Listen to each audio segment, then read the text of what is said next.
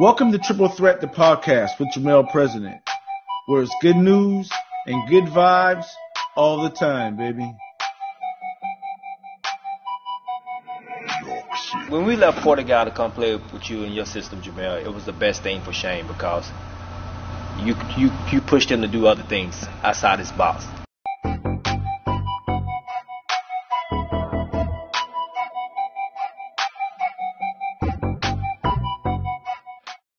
You can follow us on Facebook and Instagram at Jamel President and on Twitter at President Jamel. Make sure to subscribe to this podcast as I'll be bringing you a new interview every month. Hey, what's up, guys? Coming up next, we got John Skidmore. And in our interview, we talk about, again, it's very important issues about having a great mindset, how to deal with anxiety, what we call butterflies, pre, post, and during game issues. These topics we're starting to hit on a lot more because it kind of brings the mental aspect to the game, to the sport of basketball. Let's get into the interview.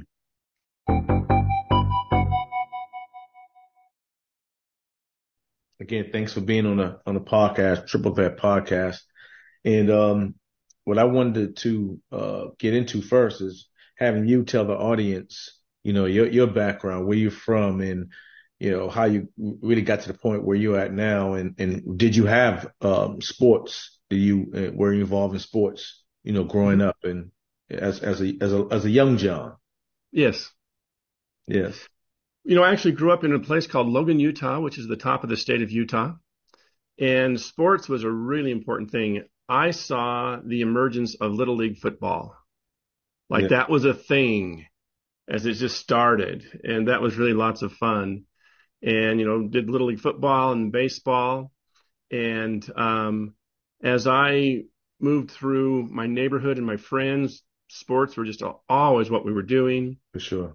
And then as I got into junior high, music became more of my thing. Got it. So I was actually in the marching band, not on the football team.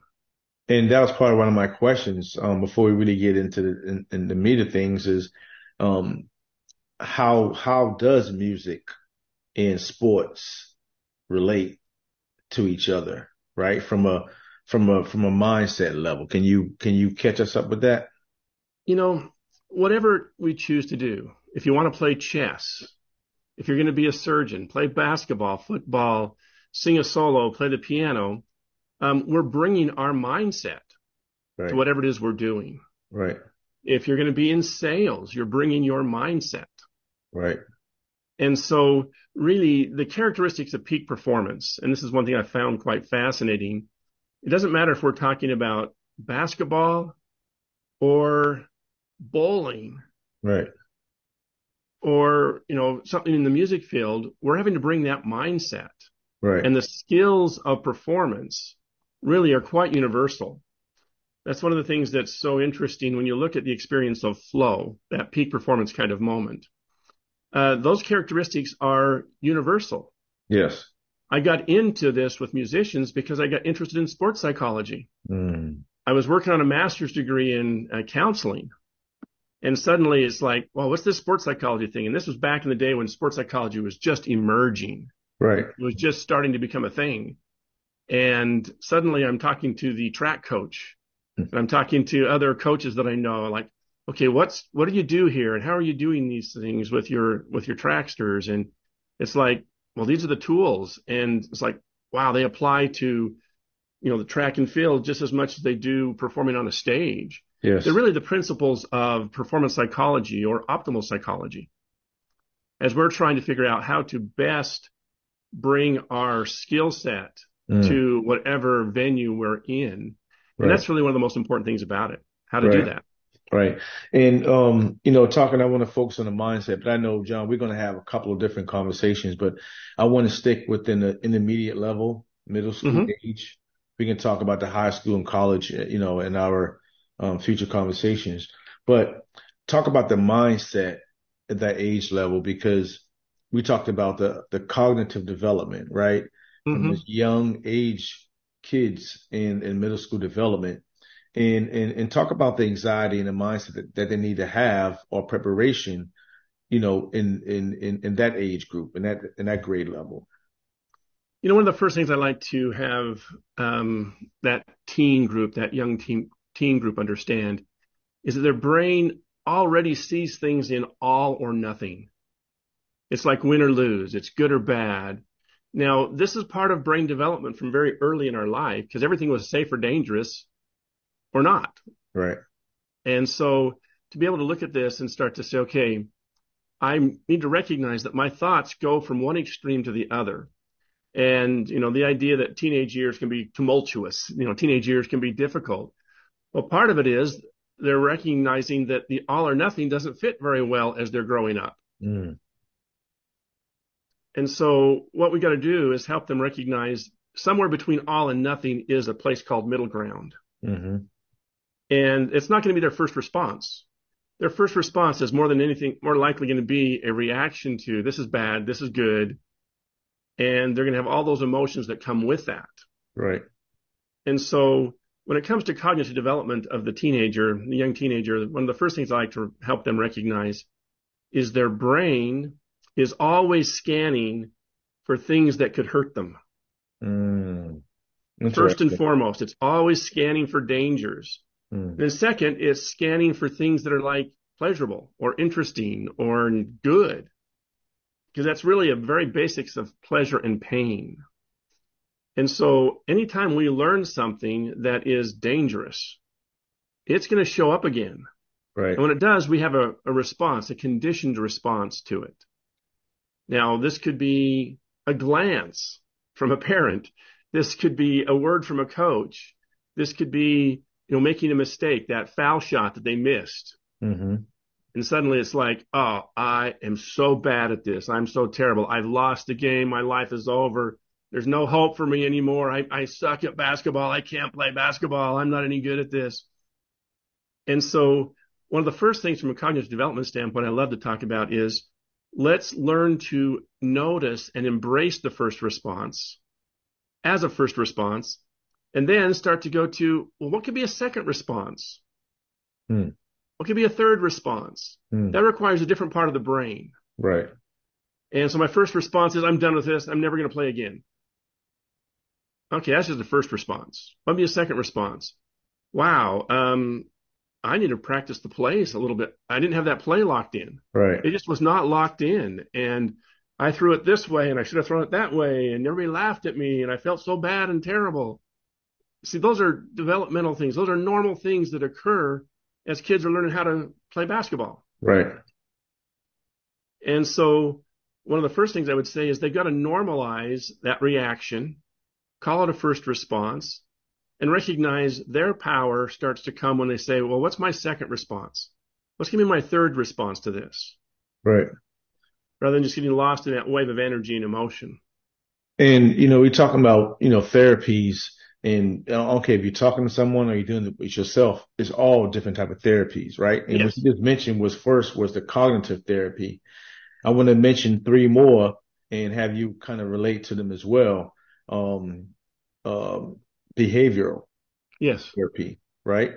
And you're talking about practice and not reinforcement, but uh,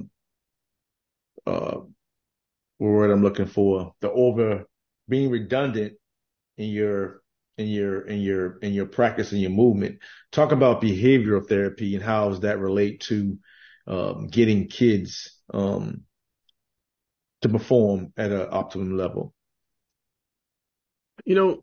I would probably use a different word besides behavioral therapy. Because Okay. behavioral therapy implies there's something broken, there's something wrong that we've got to fix. Right. Okay. One of my favorite, in fact, I'm just looking, I don't have any juggling balls handy. One of my favorite things to describe what you're describing is skill development, motor skill development. Now, if you're to think of the experience of learning how to juggle, anybody on a basketball court is going to have 1/3 of juggling no matter what. They can throw the ball from one hand to the other hand. Yep. They could do that. They do it all the time, right? Right. Well, two-thirds of juggling is a little more tricky. And so just like dribbling is a basic skill, I mean, this is why in so many, I mean, you know about the importance of those basic skills. You just practice those basic skills. You do the drills. You do the drills. Well, this is about developing skills. When I teach someone how to juggle, one of the first things I notice is lots of kids, they call this juggling. It's like a ball in each hand, and they'll throw one ball up and they'll hand the other ball over. And they're calling this juggling because somewhere they learned how to do the hand over kind of thing. Right. Well, that's the neural pathway. And so what I really see here that's so important, and I know as a coach, one thing I'm sure you're really stressing is really the solid basic fundamentals. Can we really get those down? Right. To effectively juggle, you go up, up. You don't go up over. Mm. But I can always see kids who've got this neural pathway already existing. I go up and I go over. And boy, to get them to change that, they have to do a lot of thinking. They have to do a lot of like up. No, I want to go up, up. Oh, it went over again. Oh, but it went clear over there. And so pretty soon they get the up, up part of that versus up, over. Right. And so one thing I would really look at here is a sense of patience and progress with motor skill development and where they're at in developing their skills, the behaviors, the solid skill set for basketball, rather than the expectation I should be at this level. Mm-hmm. I mean, expecting, a 14-year-old to be at the level of, Stephen Curry, that's just not going to be very realistic. Exactly. But how often do they go into a negative space when they miss that shot and they're feeling like they've failed, they let their team down, they couldn't do this right, they shouldn't have missed that shot. And so that's where the cognitive and the behavior really come into play, because the goal is to have the skill set down to where they don't have to think about it. And I yell a lot to my players. I say repetition is the mother of learning, right? Mm-hmm. The muscle memory. And Right. really it's not the muscle, it's the cognitive approach that you're thinking about what you're doing. Like you said, they want to go up over when it's up, up. Right. So when kids repetitive repeat, eventually they end up turning it over because their muscle memory have adjusted to their thought processes, right? Yes. Yeah, thank you for clearing it up with the behavior part, because I just want the audience to understand that all these different things goes into the development per se.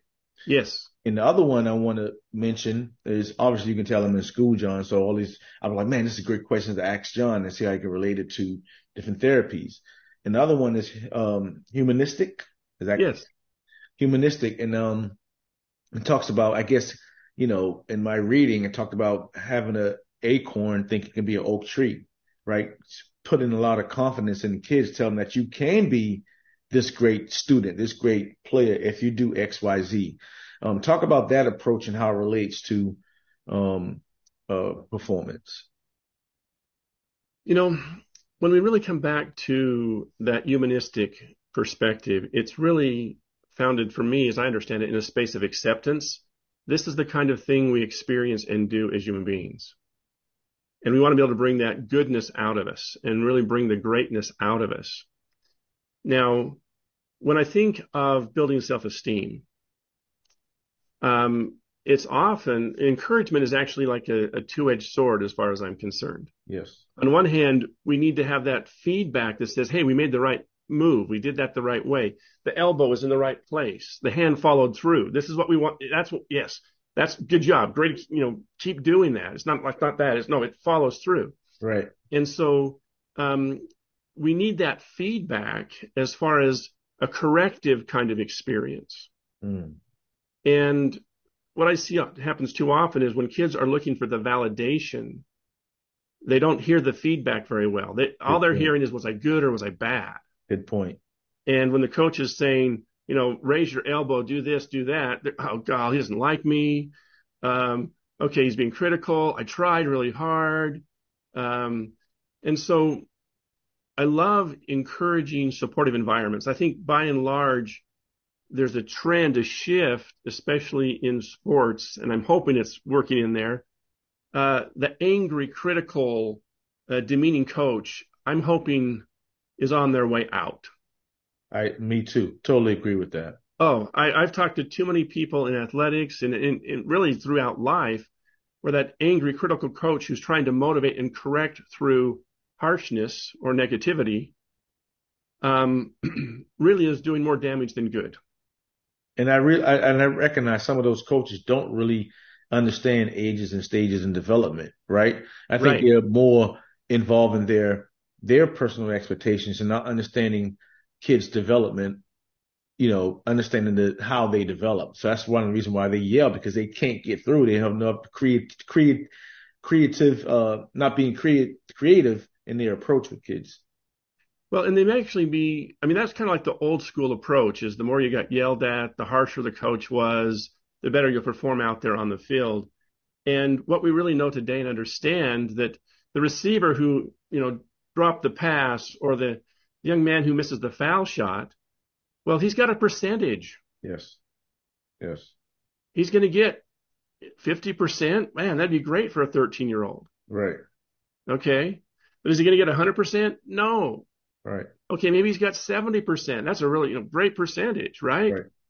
But okay. So getting angry actually interferes with and creates all kinds of negative emotions. We could spend a whole hour just on this alone For sure. in the sense that the more negative the coach becomes or the parent becomes, in a sense of correcting, well, it doesn't become corrective. It becomes hurtful. Yes. And so what I really encourage parents to do, and coaches to do is first off, recognize there's nothing more important than the relationship they have with that child, whether the player or with their own child. And then we don't want to connect harshly or in anger or demeaning. I mean, I talked to a young man who missed the field goal in the last 30 seconds of the football game. Unfortunately, he felt such a burden placed upon him by his angry coach. He felt he lost the game and he was literally suicidal. Oh man. And I mean, this is horrible. Yeah. Now, of course, that doesn't, here he's thinking he lost the game, but he's not noticing that it was a fumble in the first quarter and an interception in the second quarter. And, all kinds of team experience was a part of this. All he was locked into this belief is I lost the game. Right. Right. I failed.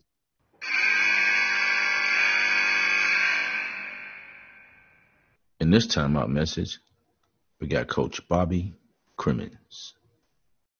He said, Bobby, it's Division One. It's a Division One school. And the athletic director was my tennis coach.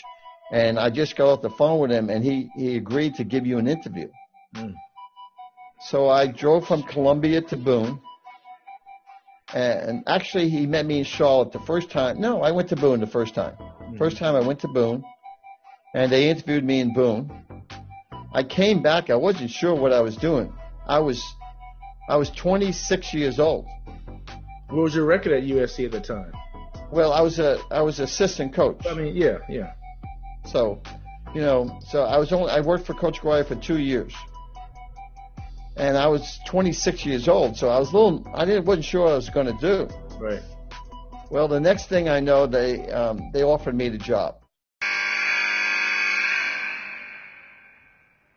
Now let's get back to the interview.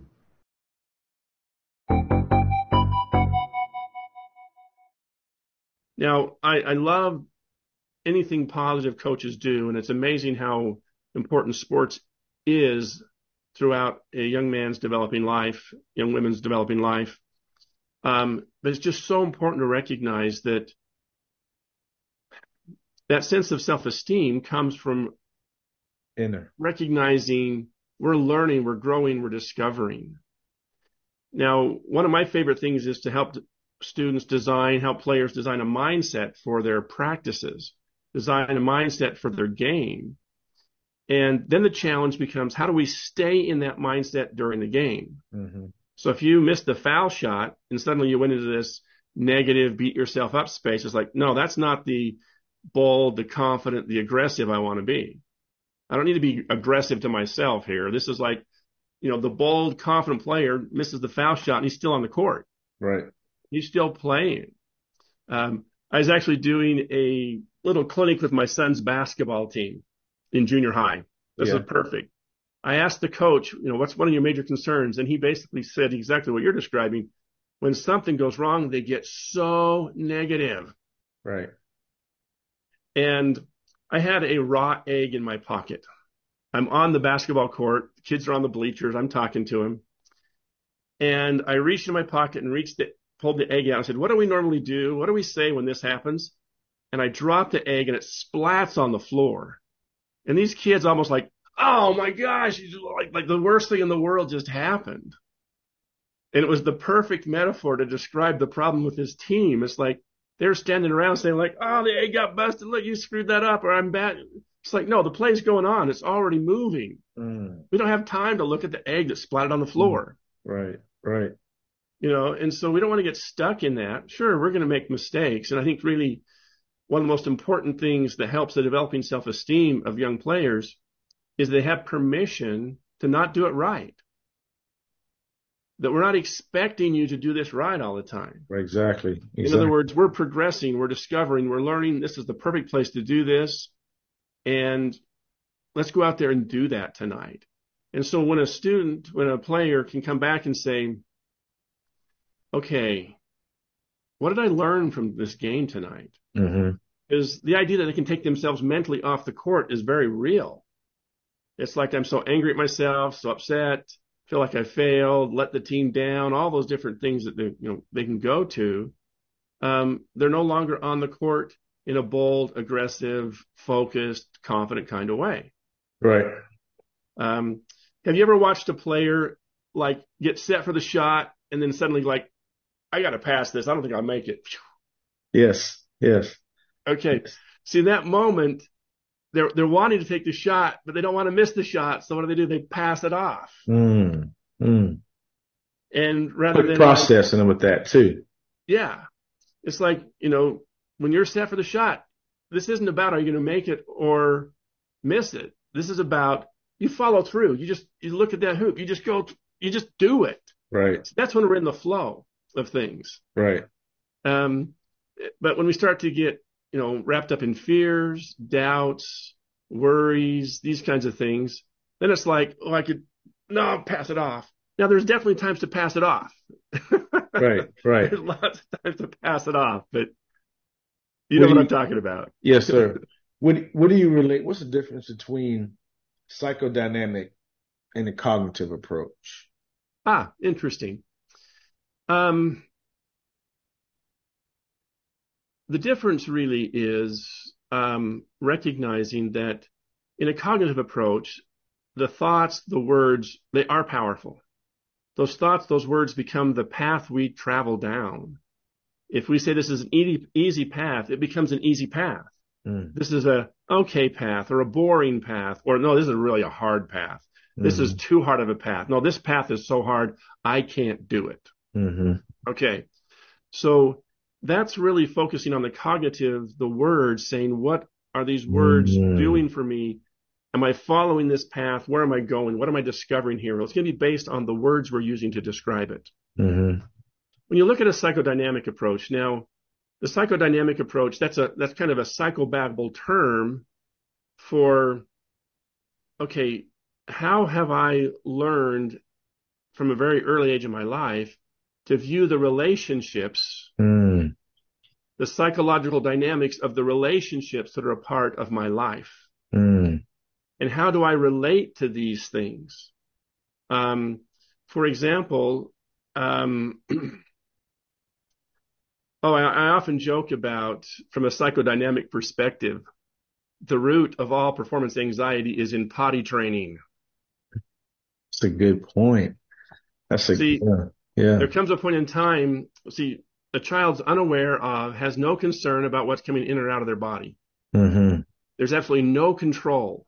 There's no expectation for control. And there's no concern about it. It's just a mess that gets cleaned up. It's just part of life. It's natural. But there comes a day where it's like, okay, potty training. We created an expectation. We now have an expectation that, big boys go potty in the toilet. That's just what they do, that kind of thing.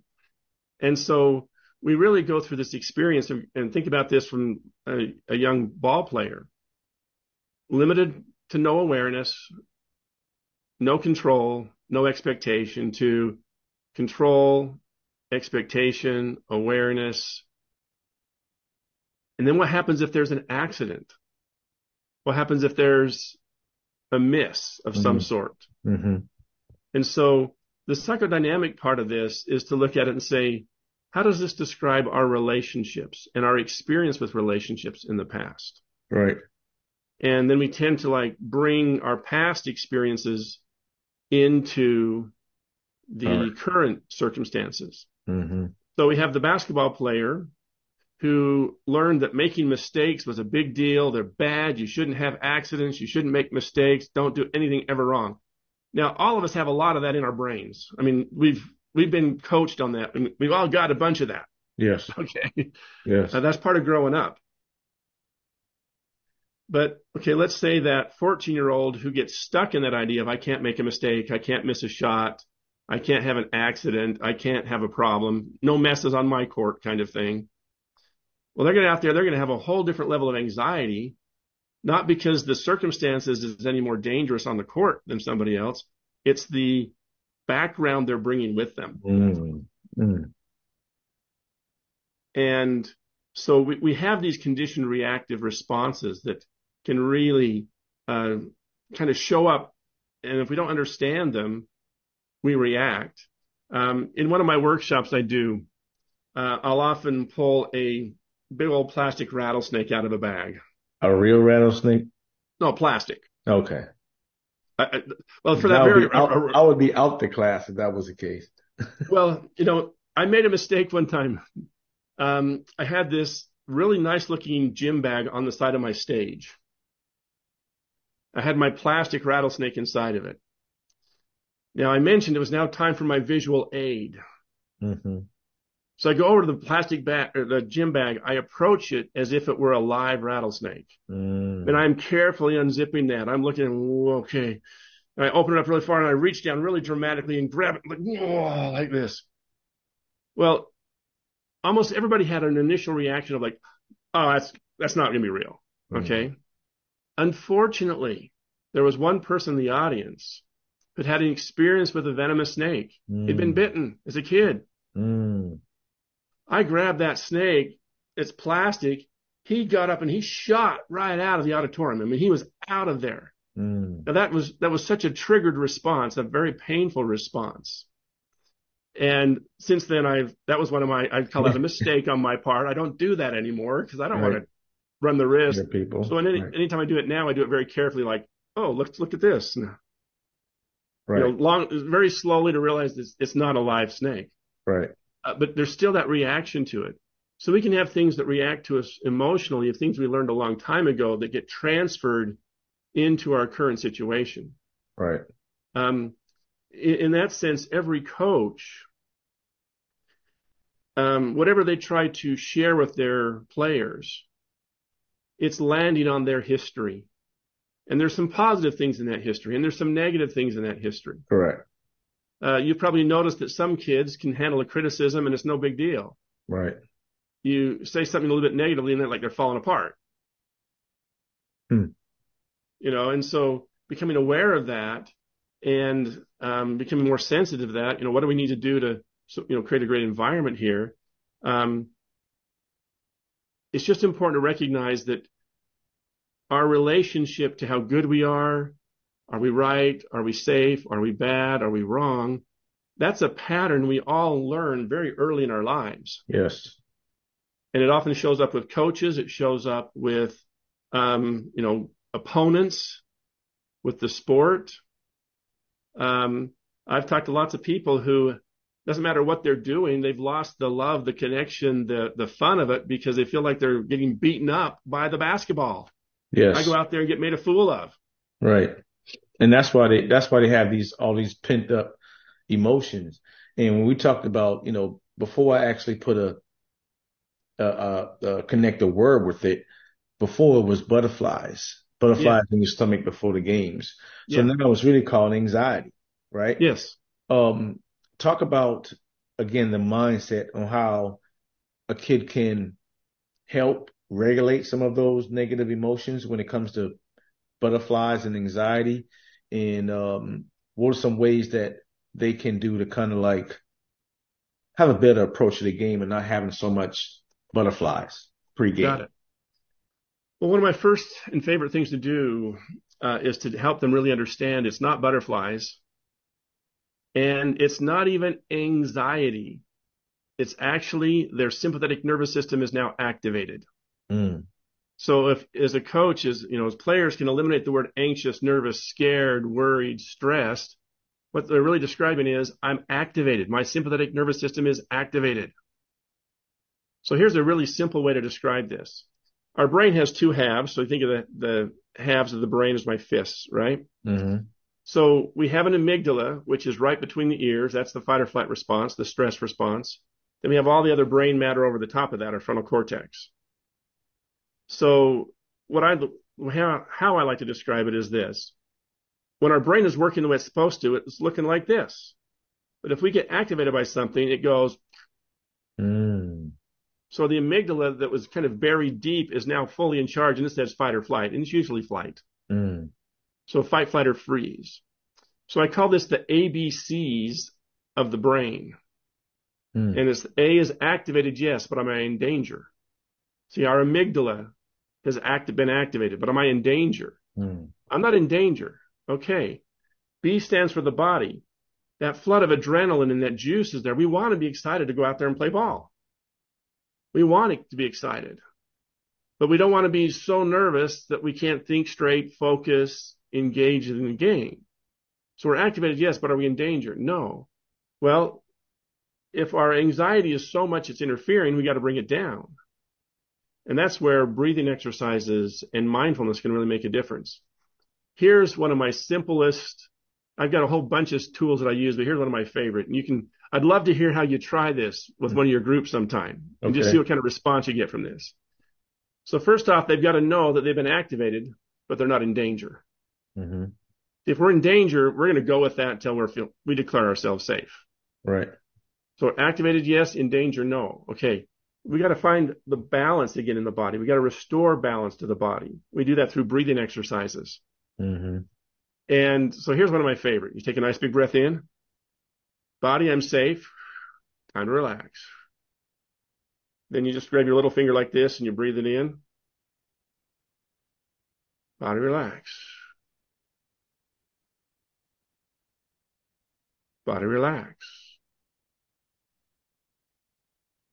Body, relax. You really want to pay attention to the finger squeeze here. Mm-hmm.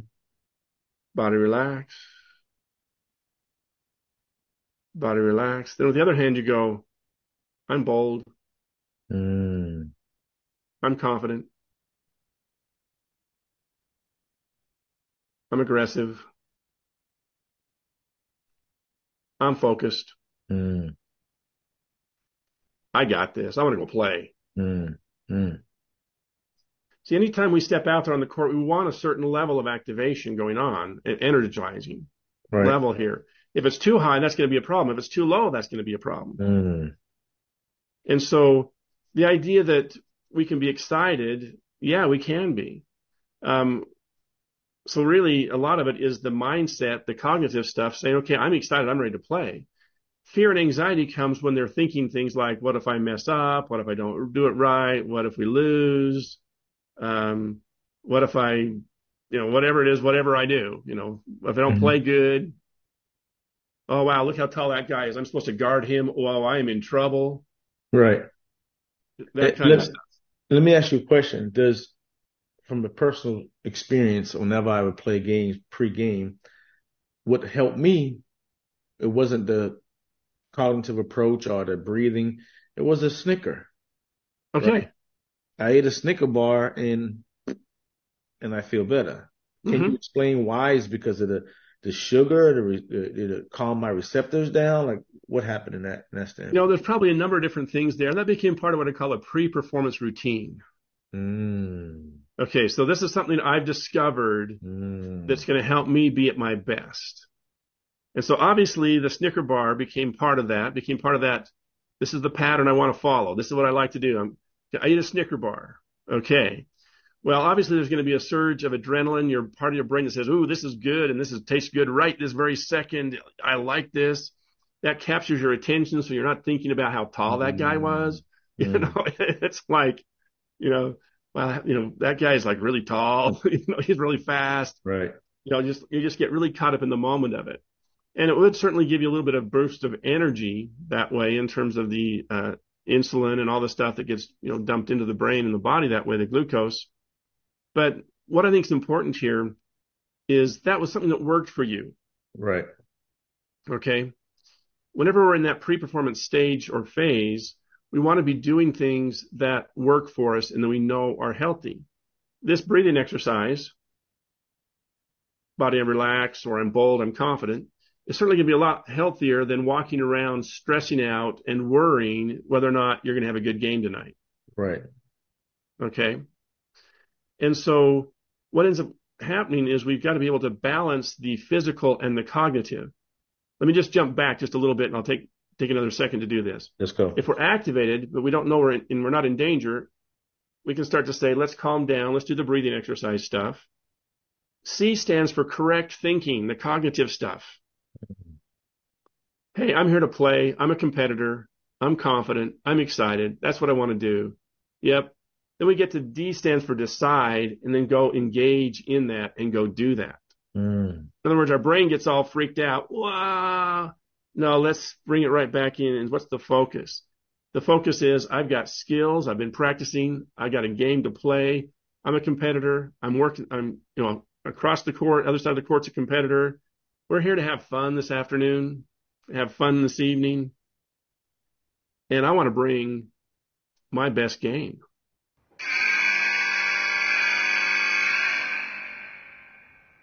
In this timeout segment, we got Jay Christmas. No matter what it was, I was trying to let him know he was doing a good job. And then once he got comfortable and I saw him grow, I was monitoring what I was doing.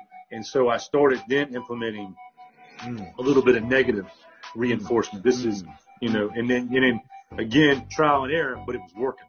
For sure. It was working. So I was happy with the results.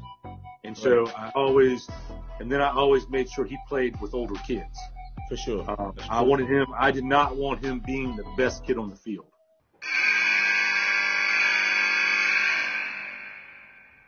Now let's get back to the interview. So you're saying from a personal standpoint, it's not your job to avoid those triggers. It's your job to because you need, like you said, you can't go too high or go too low. Your job is to mentally, physically find that midpoint, that nice balance, but not to avoid the butterflies or anxiety or the activation per se. You got to really manage is what you're suggesting. Typically, the more we try to avoid that sense of activation, the more upset we get about it, the more we try to control it, the more it increases, which is the opposite effect of what we want. One simple little strategy with that sense of activated is really, so what? I'm here to play. Right. I'm here to play. It still falls back to a mental approach, telling your body and mind what you wanted to do so it can calm down. Yep. And I'm here to play, and I want to be excited, and I want to be activated. I want to be energized for this. If it gets too much, that's not going to be very helpful.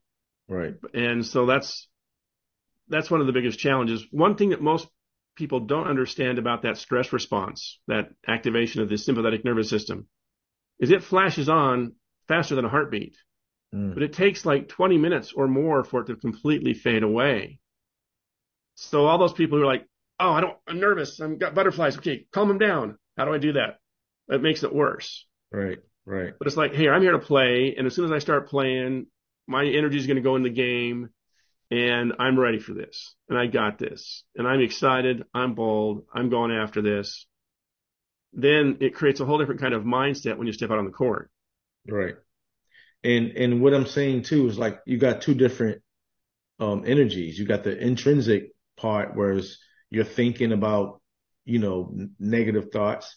Then you got the extrinsic, where you got, like you said, seeing a guy that's 7 feet tall, or, seeing the game about to start in 2 minutes, you're not ready. All these different type of things are just coming at you at once. So, some of these things are self-inflicted, what it sounds like, and you also have to be strong enough to get yourself out of it.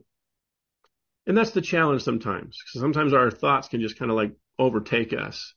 And again, they take us down this path, and it's like, okay, that's an ugly path. That's not the path I really want to go down. Right. That's not the path of optimal performance. That's the path of being self-conscious out on the court, and that doesn't work very well. Right. So stepping into the space of, all right, so I'm activated. Okay, let's let it go. I'm here to play. I've been practicing hard. Let's see what's going to happen tonight. I'm going to go after this. Right. And as we do that, then we're going to be better able to really focus on our play. See, we're there to play basketball. We're not there to worry about how we play basketball. Awesome. And with that kind of phrase, one of my favorite ways to describe this is the peak performance match point by point the characteristics of a child at play in a sandbox. So I'm at play here. I'm focused. I've got the skills to meet the demands of the task.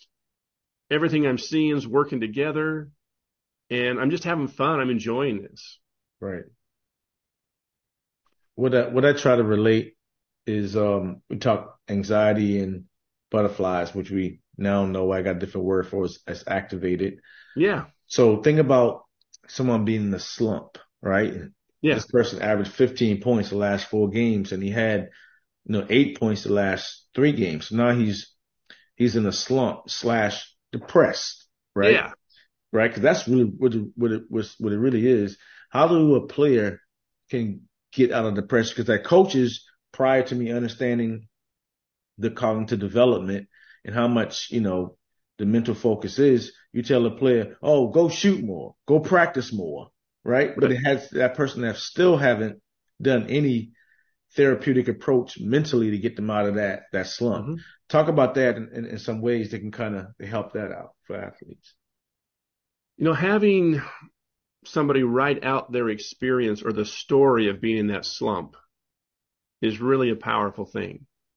When did it start? Why did it start? Did it just happen to start in the game where that tall guy he didn't get any shots that night. That guy blocked everything I was throwing up, just like boom, And then it comes back to there's always a fact, and what did he make it mean? So this meant I wasn't very good. This meant I was embarrassed. This meant I failed. I didn't support the team right. I didn't do what I should have done. And so having them write out the story of what the slump is about and what the slump is like is really, really important. Because they got to go identify the problem first. Yeah. Gotcha. And then they got to look at how this story is pulling them in a negative direction. And then we got to come back and start to say, okay, how much of this is technical skill mastery issues? Go practice more. Probably not a lot. And how much of this is more of the emotional side of what it means? Who said something? How did the parents respond? How did the coach respond? How did the other members on the team respond? And what are they still dragging around? What are they still carrying? So to me, that slump has another part to it that's also very important. None of us are 100% consistent. Okay? So we're off the average. Well, the person in the slump doesn't realize that means they're going to go back to the average.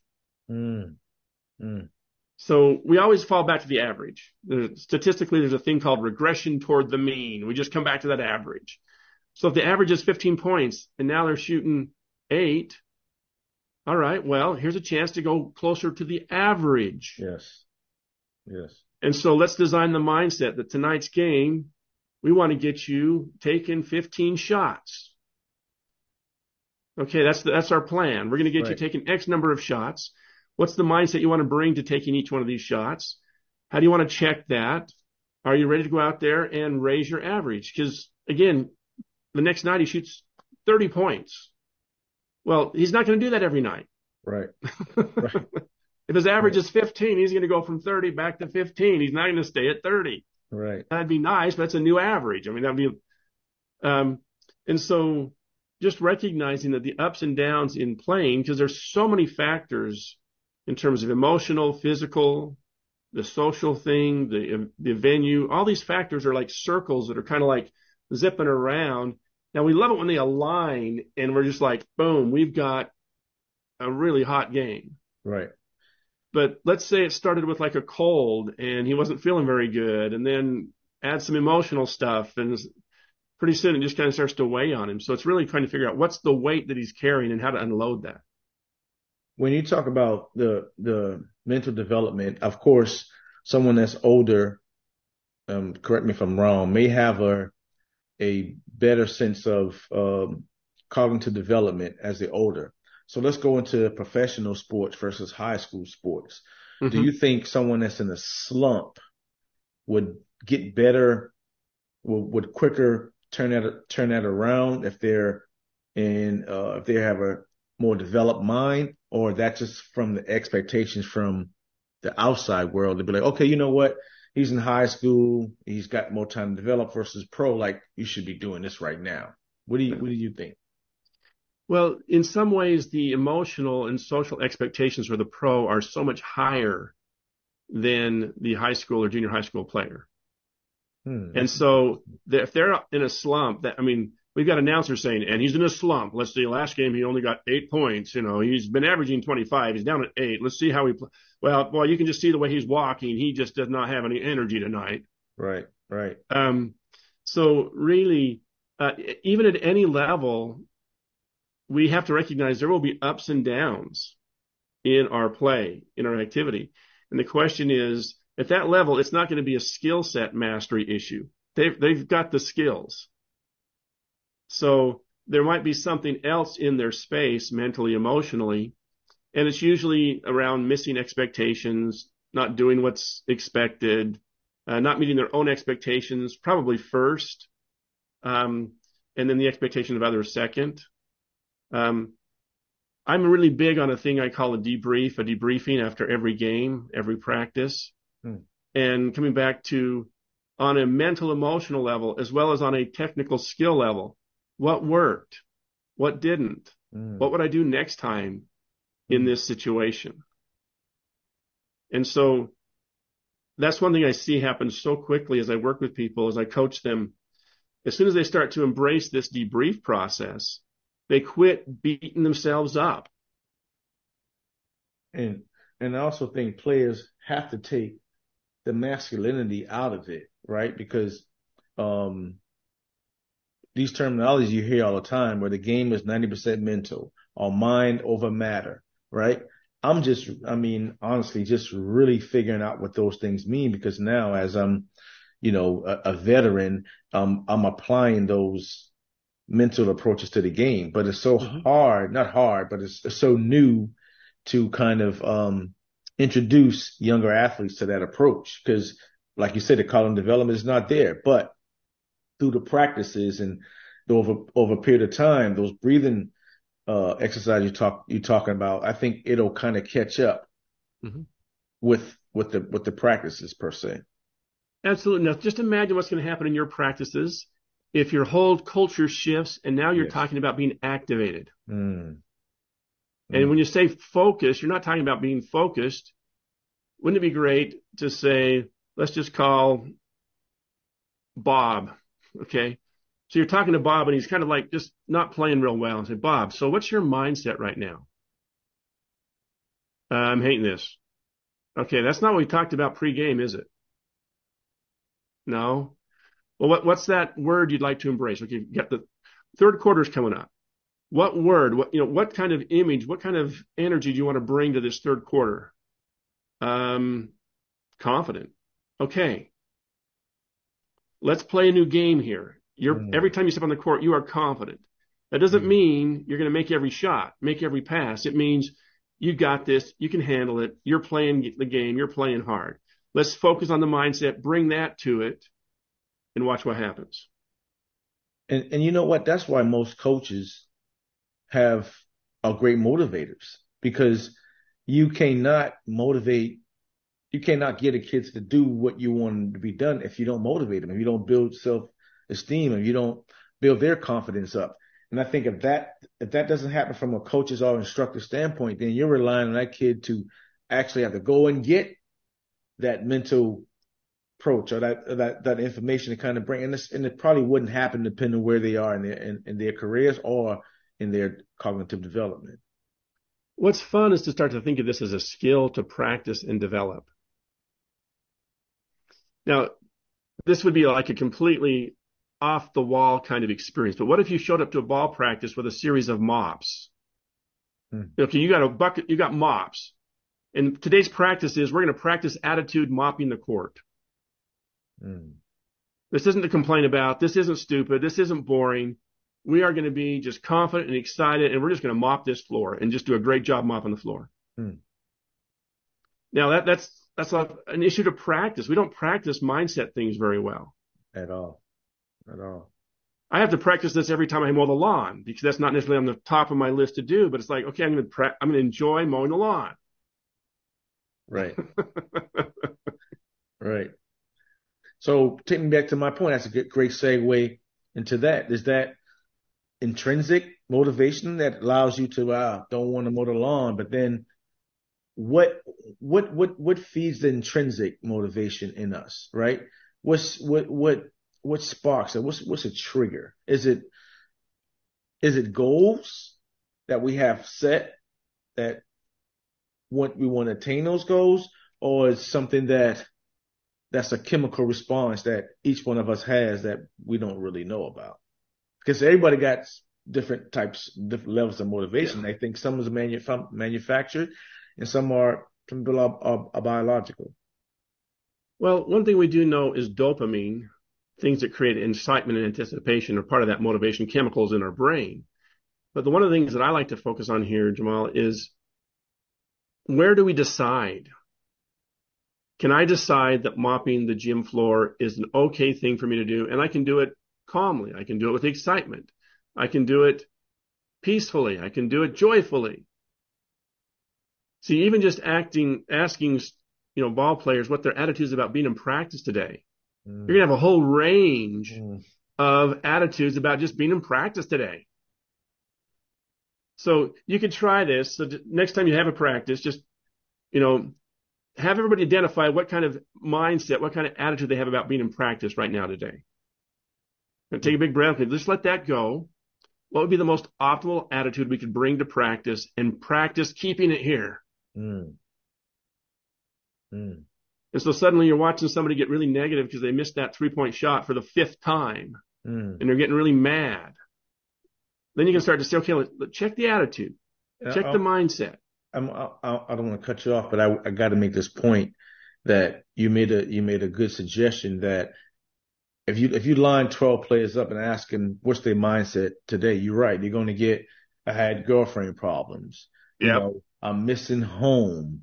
I got 2 papers that's need to be due tomorrow, and I'm in practice right now. Right. So if you think about all those different mindsets, and you're trying to get practice done, as a coach, we're not doing anything because we don't have the kids aren't present at that time. Yeah. So then we wonder why, we're missing shots or this play is not getting performed when there's continuity from 5 players to make it happen. Well, we got 3 players that's really present and 2 that's thinking about off the court problems that are going on. Well, and what a challenge that is for any coach, because you've got all these kids and their minds can be anywhere. And what your challenge is again to bring them to this moment right here in time. What you've seen when everybody's like unified, when the whole team is like right here, they're present, they're just in the moment of it. That is one exciting experience for players and coaches. Yes. And so one thing you're describing here is the ability to set that up. And it's like, I just got a thought here. What if, as everybody came onto the court, okay, write out whatever's negative in your space, write it out, run it through a shredder, because that's not going to be on our court tonight. They released it and threw it away. Yeah, it ran it through the shredder, ripped it up, threw it away. Okay, tonight we're going to step out here, and what do we want to bring? We want to bring for the next, however long this game is going to be, we want to bring an intensity, a focus, an excitement to our game tonight. That's what we want on our court, mentally and physically. And if it's not there, we got to practice bringing it back. Yes. In closing, John, we do something called the oatmeal recipe, what we design, and there's 3 ingredients in the oatmeal recipe, and it's nutrition, skill development, and then social competency / education. And I want you to talk basically on those 3 topics and how peak performance can be effective from those ingredients. First one, nutrition. Well, if you're really in a peak performance mindset and you're thinking what's going to be best for you physically, emotionally, athletically, you're not going to go for the milkshake. So I could see how, who doesn't know what are on the good list of things to eat and the not so good things list, okay? Right. But the challenge is, when do we choose the not so good for us? So again, you could look at that idea of nutrition in terms of just specifics in terms of nutrients, because we've got to have the fuel to be at the level we want to be at. But also nutrition is part of what nourishes us. Right. And so again, how do we bring in the emotional, the sports psychology skills to nourish us mentally is another part of nutrition, if you will. Good point. Good point. Okay. So if we look at that, let's say, so nutrition was the first one. What was the second one? The second one is skill development. Every game is a chance to practice developing your skills. And every practice is that. And we just want to keep developing skills. Right. And so the better mindset we bring to practices, the better mindset we bring to games, the more effective we're going to be in developing the skills. And I think really helping young performers, especially young athletes, develop the attitude of being the student, the learner. They just, okay, I'm here to learn tonight. And that's a skill in itself. When you're talking about, transforming those negative mindset into a positive mindset, right? Yeah. Dealing with the anxiety pregame, dealing with the depression and being in the slump. All that is a skill set that is called a skill set in order to overcome those things, I think. Yeah. And those really are the competencies you're talking about. Right. Right. And our last one is social competency, and what we've talked about today, just being competent in how to handle anxiety, being competent in how to handle depression. And that's one thing, again, that's just new on our list, that the social competency has been huge for us, because that's an untapped approach per se, because again, we talk about cognitive, behavioral, emotional. Those things are mostly, like you said, I think treatment effects, right? I think the social can be a preventative approach if, and the definition of it is going through something, experiencing it, so you're gonna know how to relate it to you next time you see it again. And that's what we do is huge as far as the social side of it, of dealing with conflict resolutions, adverse situations, right? So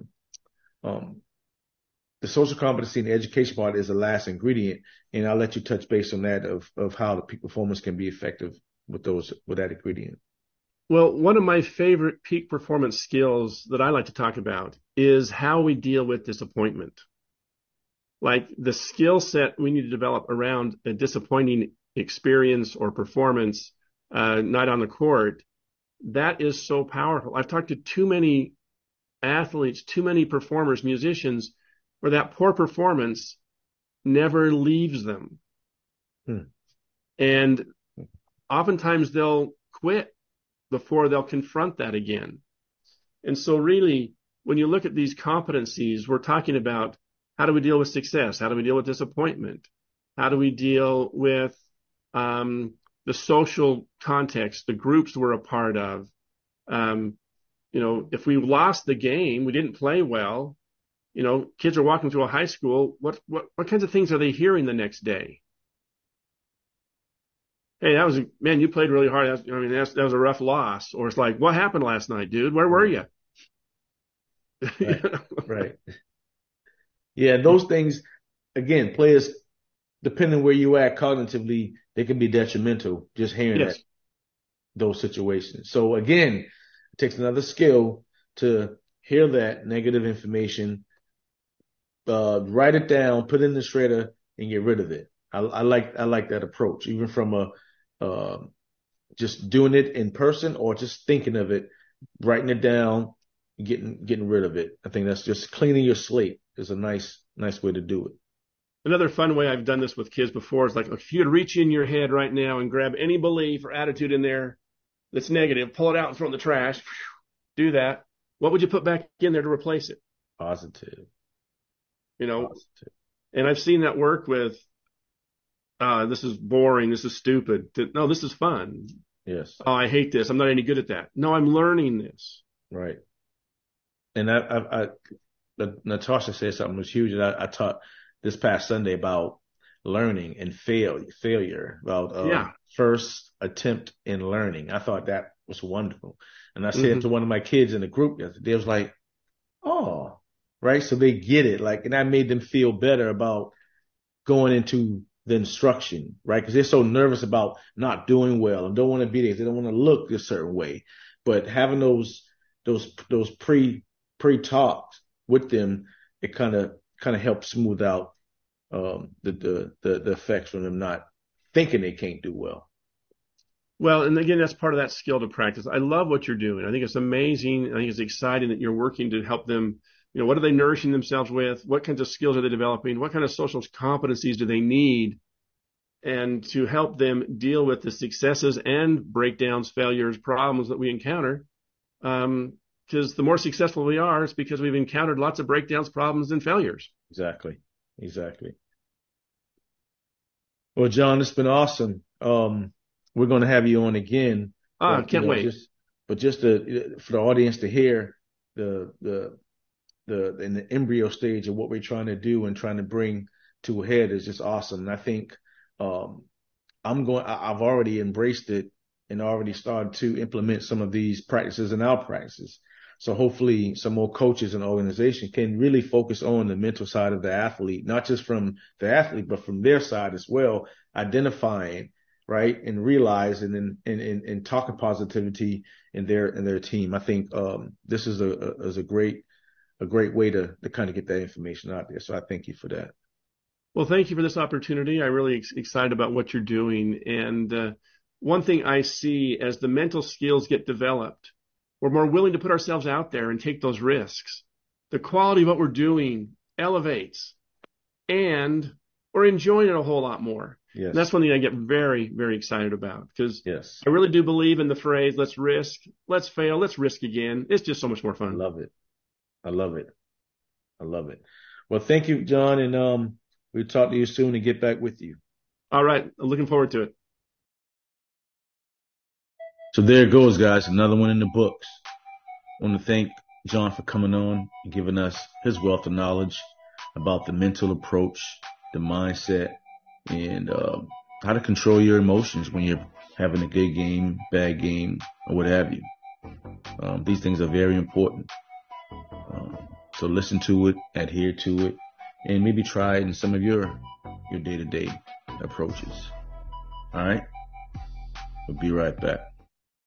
What Jermel is doing with the Day Foundation and the approach he's taking to help develop young athletes, first of all, getting them prepared from the academic standpoint, which, as you know as well as I do, Bobby, that's the most important element, to try to get them to eat healthy, to be able to train properly, to get the proper education, and then hopefully for those who are talented enough to have a chance to move on to perhaps even get a free education by going off to college. But I love what Jermel is doing. It's a wonderful program. Hopefully more people in the community will get behind it, and some of the businesses involved as well, to help sponsor this program, because these are the kind of things that every community needs, looking out for the best interest of the youth. The future of this country is in our youth, and everything that we can do to help prepare them better for that is absolutely wonderful, and I can't express adequately enough my admiration and respect for what Jermel is doing, and hopefully he'll get a lot of help from a lot of people.